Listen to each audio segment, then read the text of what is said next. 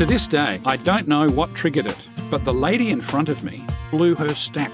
What gives you the right? What gives you the right to be at peace? I hate it. I'm Richard Fox and this is Messages of Hope. Today Noel Dew is talking about peace. Not the dream of world peace, but about inner peace. Peace that works even when the world, and perhaps even you, are in chaos. Are you at peace? Do you remember the days before mobile phones? It feels like we've had them forever.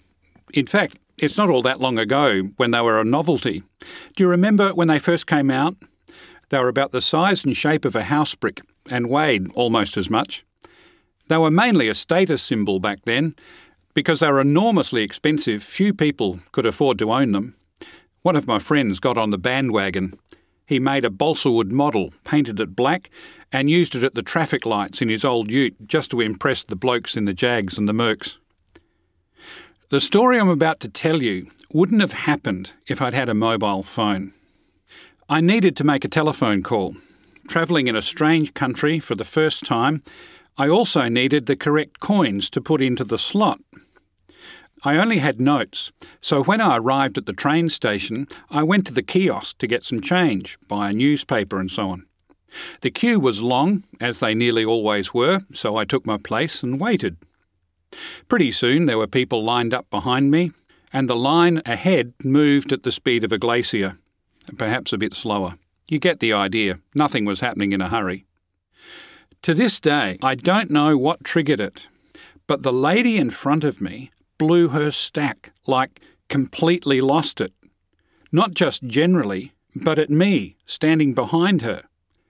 It took me a while to realise what was going on. But when I awoke from my daydream, she was shouting at me, loudly. The gist of her rant was this: "What gives you the right? You lousy scumbag! My life's going down the toilet and you're standing there at peace. How dare you? What gives you the right to be at peace? I hate it." With that, she turned on her heel, pushed her way through the crowd and disappeared. Now, the interesting thing is this. I didn't particularly feel peaceful just then. I was travelling alone in a strange country for the first time.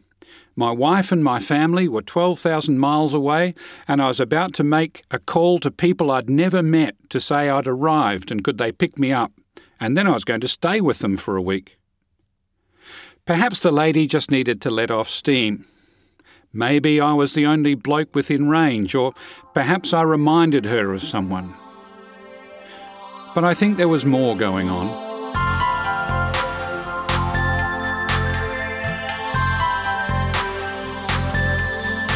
Have you ever experienced a deep peace when everything around you was out of your control?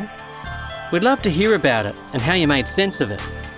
You can share your story with us on our Facebook page at Messages of Hope. There's a good chance your story is just the thing someone else needs to hear.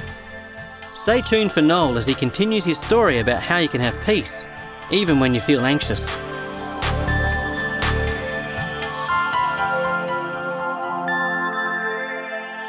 I'm Richard Fox and this is Messages of Hope. Earlier, Noel Dew shared a story of someone who reacted violently against his apparent sense of peace, even though he was very anxious at the time. It suggests there was more going on under the surface. Just like there was more going on when, many years later, my wife died from breast cancer. I've never seen such peace, not in me, but in her.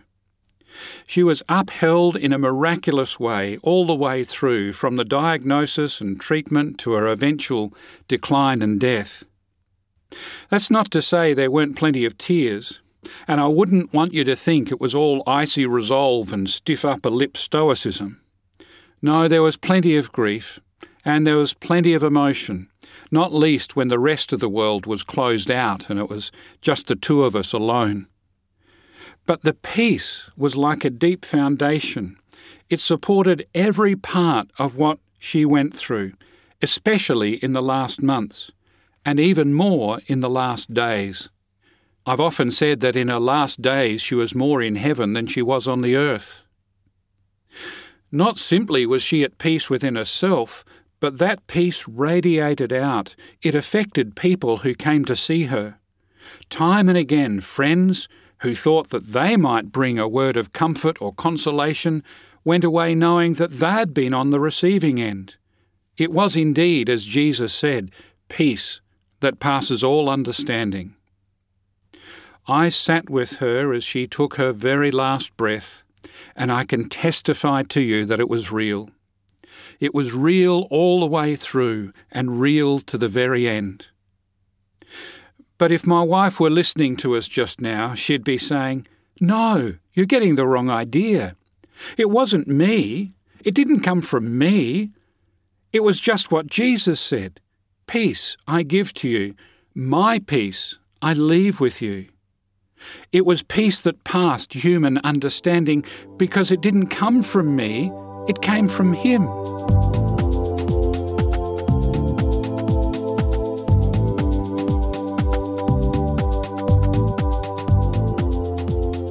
I'm Richard Fox and this is Messages of Hope. Do you wish you could feel an inner peace, even when everything around you is in chaos? God is here to reassure you and guide you through. To discover more about how God can give you peace in challenging times, go to messagesofhope.org.au. That's messagesofhope.org.au. Here's Noel to talk more about the peace that God can give you. The fruit of the Spirit is love, joy, peace. This sort of peace isn't natural to us. It's the peace that comes from heaven. It's not just beyond us to understand, it's beyond us to reproduce or to create. Perhaps the lady at the train station picked up on that. Maybe, at a much lesser level and a lower frequency, she picked up on a peace in me that was beyond her own frame of reference. Perhaps that troubled her. Can peace be disturbing? Can it unsettle our ordered world? Or can it unmask a disordered one? Jesus was called the Prince of Peace. He came from heaven, bringing the peace of God to earth. But that peace was too real for us. We didn't like it intruding into our well-ordered world or our settled little kingdoms. He showed us that peace isn't a warm and fluffy feeling, nor just a worthy sentiment. He showed us that peace is a settled and established relationship. So when Jesus spoke about peace, He had in mind something we could never bring about. He had in mind ending our hatred of God, our distrust of His care, and ending our self-directed ways of living. He had in mind ending the hostility we have to God by bringing us to love Him and to trust Him. It cost Jesus His life to do it. But He did it gladly and freely. Why? Because He wanted us to know the peace that He Himself has. This is what He said. Peace I leave with you, my peace I give to you. What is His peace? Well, it's simply this. It's to share in Jesus' own relationship with God as our Father. It's to rest in God's care, no matter what. It's to know that you're loved by God, no matter what. To know that you're held in His arms and carried all the way to heaven, even as you take your last breath. That peace is to be settled in the fact that no one or nothing can separate you from the love of God, ever. That's the peace that Jesus knew. And that's the peace He came to leave with us. That's the sort of peace that redigs our foundations. And thank God that it happens now, before it's too late. Better to have our foundations relaid now than find the ones we've trusted in have crumbled to dust.